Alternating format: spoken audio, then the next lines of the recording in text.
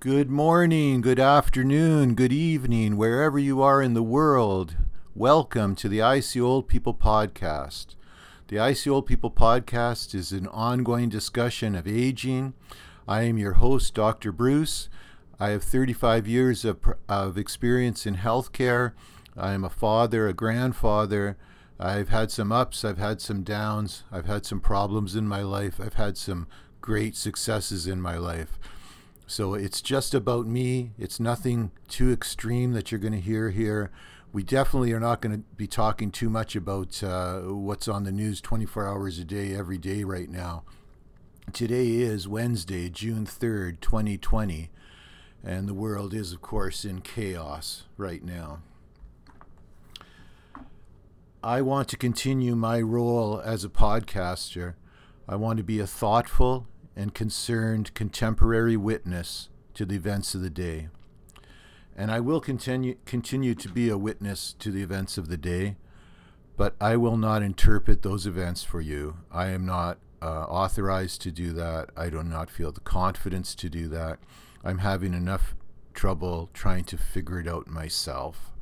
So I'm going to try to stay as firmly as I can within the framework of this original idea for this podcast, and that's about the interesting things about aging, the things you learn as you go along. So here's one of the things that was pretty interesting. I didn't realize that I had so many local listeners to my podcast, but I guess Snakegate was a bit of a local phenomena, as my wife did not seem to mind at all that I had put some pictures and I had created the Snakegate tag on Twitter.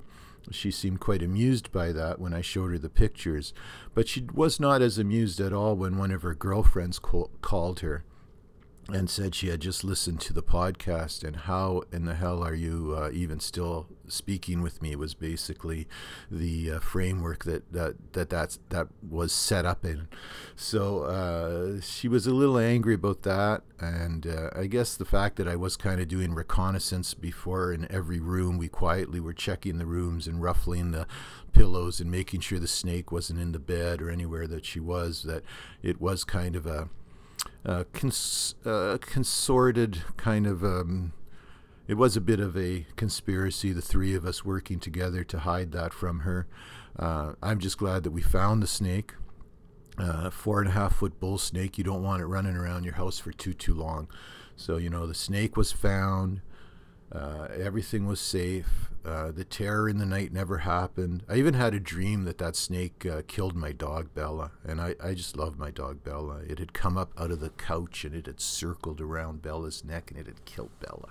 So I had an awful dream. So it was not a fun time, and I want to make sure that I'm not making Snakegate sound like it was some kind of fun time. There was a lot of tension. We were really worried.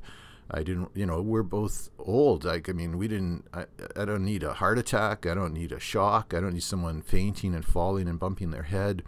So, or just running from the house screaming and never coming back, So those things were all very much in play.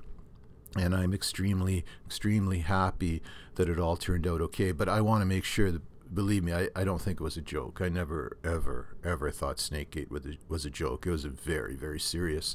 And the way it ended was significant. It ended well for everybody involved. Okay.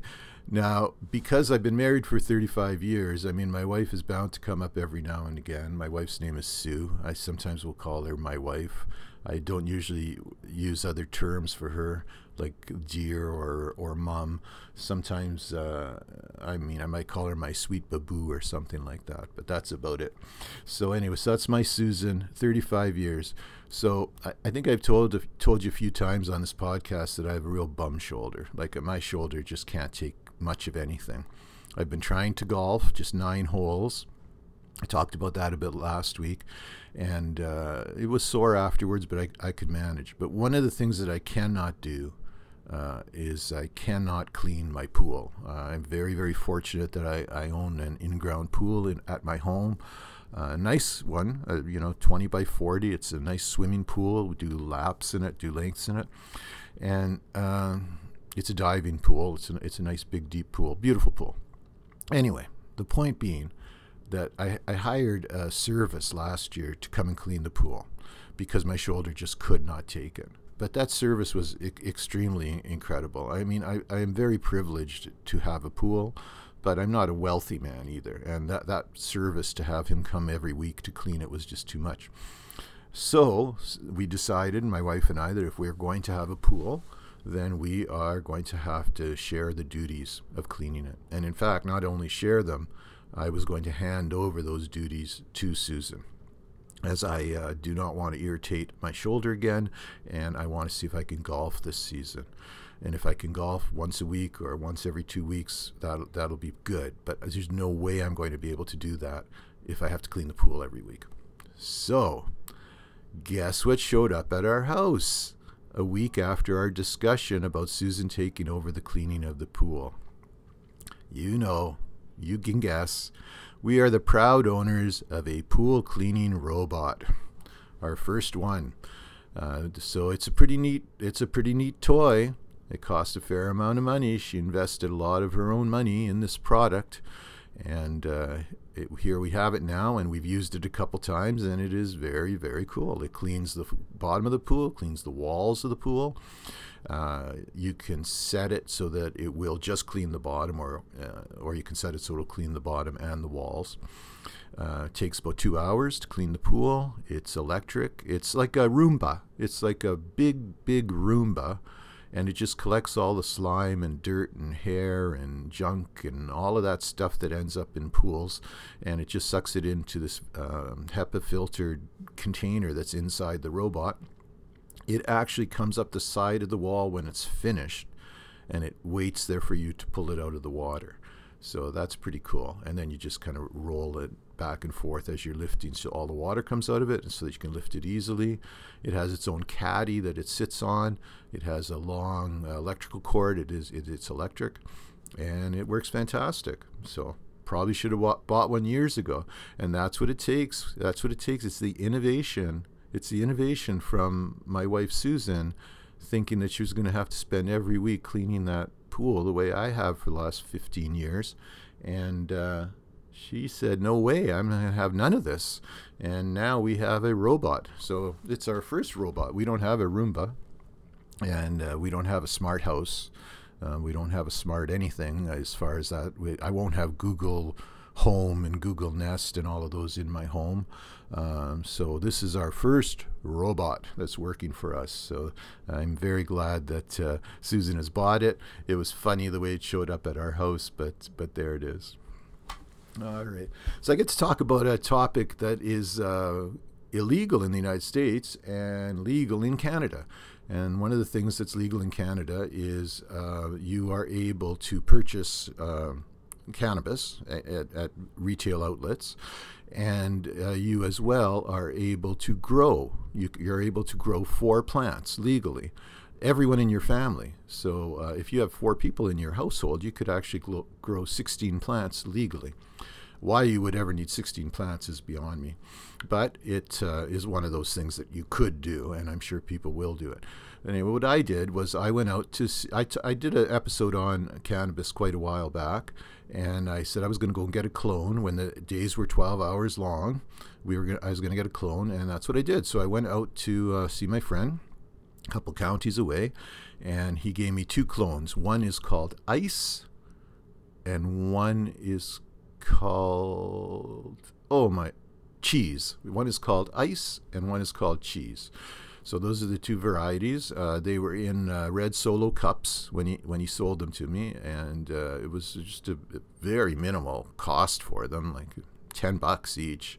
So it's not the best business model when you think about it, that you give away the clone of the plant, that the person can grow it themselves. But I've never grown cannabis ever. Well, of course, it was illegal, and I would never do something like that was illegal. So I'm going to try it this year. So I've got them planted in the ground now. They seem to have caught pretty well. I've never grown cannabis before, so it'll be interesting. I hear one of the biggest dangers of cannabis is that just before it's ripe, that's when you're going to get ripped off. Like, people will kind of be spotting you, looking at it, waiting, because they get quite large. So I've got one that will be fairly hidden from street view, but then I have one that my neighbor's probably going to be able to see fairly easily. So that could be the weak link there. But my backyard is filled with this pool. I don't have a lot of other space to plant them. And I don't even know if we'll get it to the point where we can harvest it or anything. It's just an experiment, $10 experiment each, so $20. Apparently they don't take much to grow. They're like a weed. You don't even have to fertilize them. You just make sure they've got water. And then I was told as well that when they get big enough, they'll just tap into the water supply below them. And after that, you don't even have to water them. So I'm just interested in the whole process and see how it works.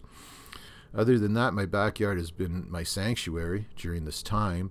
I've got some beautiful cardinals, got a little chipmunk, lots of squirrels, and a couple blue jays come around every now and then. Yeah, it's nice. It's nice to sit back there. Last night was such a beautiful evening. I sat out in the backyard. Oh my God! The sun didn't even go down until 9:30, quarter to 10, and I probably sat out there till 10:30. And when I went in, I still had not had a chill at all. I was in shorts, flip-flops, a t-shirt on, and just enjoying an absolute beautiful evening. I made an estimation in my mind that probably 10% of the days in the year are like it was last night. The evenings are like it was last night. So, you only get like 36 of those all year.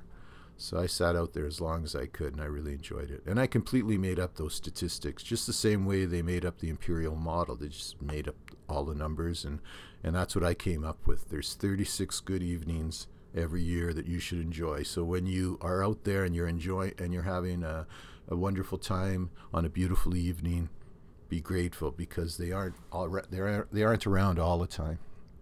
Yeah, so the clone, it's just not a good business model in my mind, but it'll be interesting to see what happens with it. So I'll tell you all about it, and we'll go from there. So I'm also taking a little break from my health practice. I'm going to take a sabbatical. As you know, I work in, and I am an advocate for home care. I work in home care. I am an advocate for home care. I'm an advocate for the aged. And right now, working in my health center and then working in my elder care business, I'm finding it's just too much for them both. So I'm taking a sabbatical from my health care practice. And next week, actually, I want to spend some time talking about what it is I did for the last 35 years, how I did it. But I wanted to be kind of off work for a bit before. Today is the first Wednesday. I know I usually record my podcast on Tuesdays, but yesterday it was so beautiful out, and I hadn't really done anything all day. It was one of those lazy days, and then it was just so gorgeous. I said, I've got to go for a bike ride. And I ended up going for a bike ride to the neighboring town of Port Dover. So I'm in Simcoe. We're the two biggest communities within Norfolk County. It's about a 10-kilometer ride along the rail trail, and then 10 kilometers back, of course.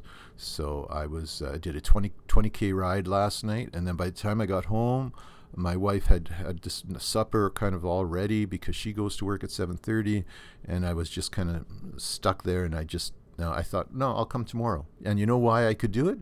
Because I didn't go into my healthcare practice today, and that's the first time in 35 years. And I'm sure I'm being missed there.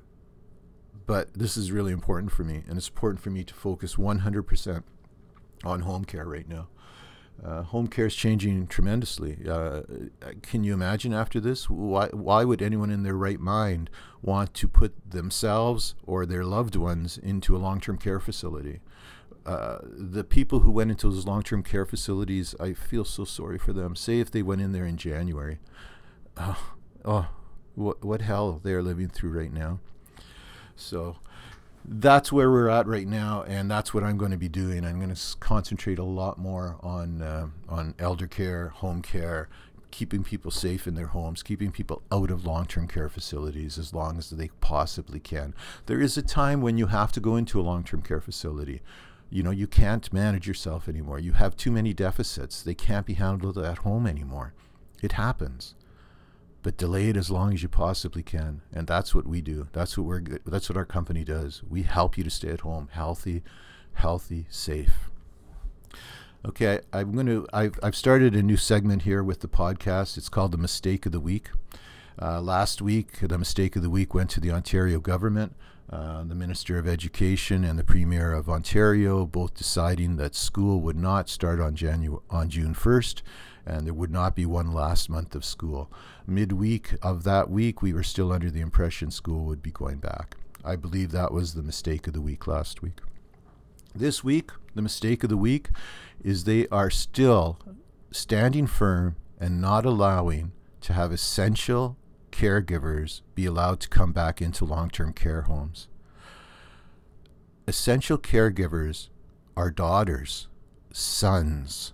They are the people who have been taking care of their parent in that long-term care home every day, and now it has been months since they have been allowed to be in those homes. I have a client right now who is 101 years old. She has been trapped in her room in her long-term care home since this began. Her son is going to go to the window. They are having a window meeting at the long-term care home this afternoon. She has not seen her son in 2 months.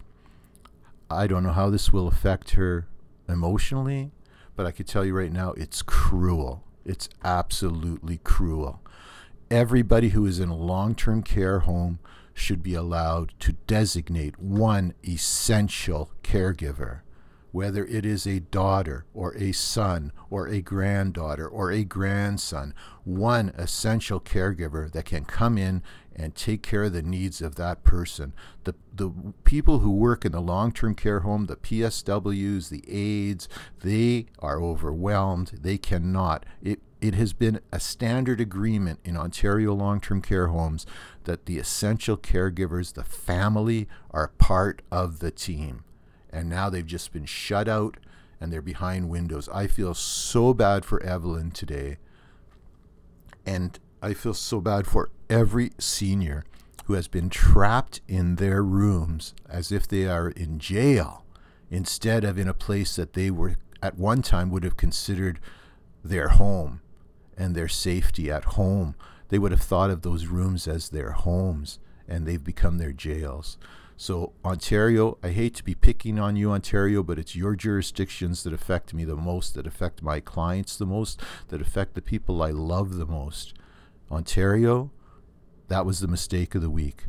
Let's not do it again next week. Let's open up the long-term care homes to essential caregivers.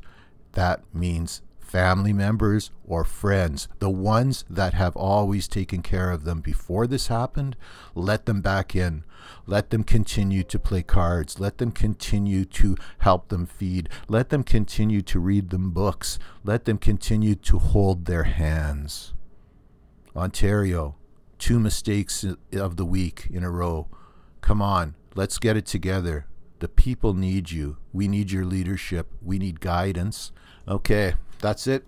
That's my little rant on the mistake of the week. Other than that, my book is open. I am going to try to see the joy in the world. I am going to try to live in a positive way. I am going to try to give my love graciously and freely to everyone I can. And then that somehow, by doing that, next week is going to be a little bit better world than it is this week. That's going to be my part. If you've listened to the end, I love you. Thank you. I'll be back next week. I'm also working on that intro and outro, so I just didn't feel right when I heard the first version of it. I felt it needed more cowbell. Anyway, that's my joke for the day. I love you guys. We'll see you, NT.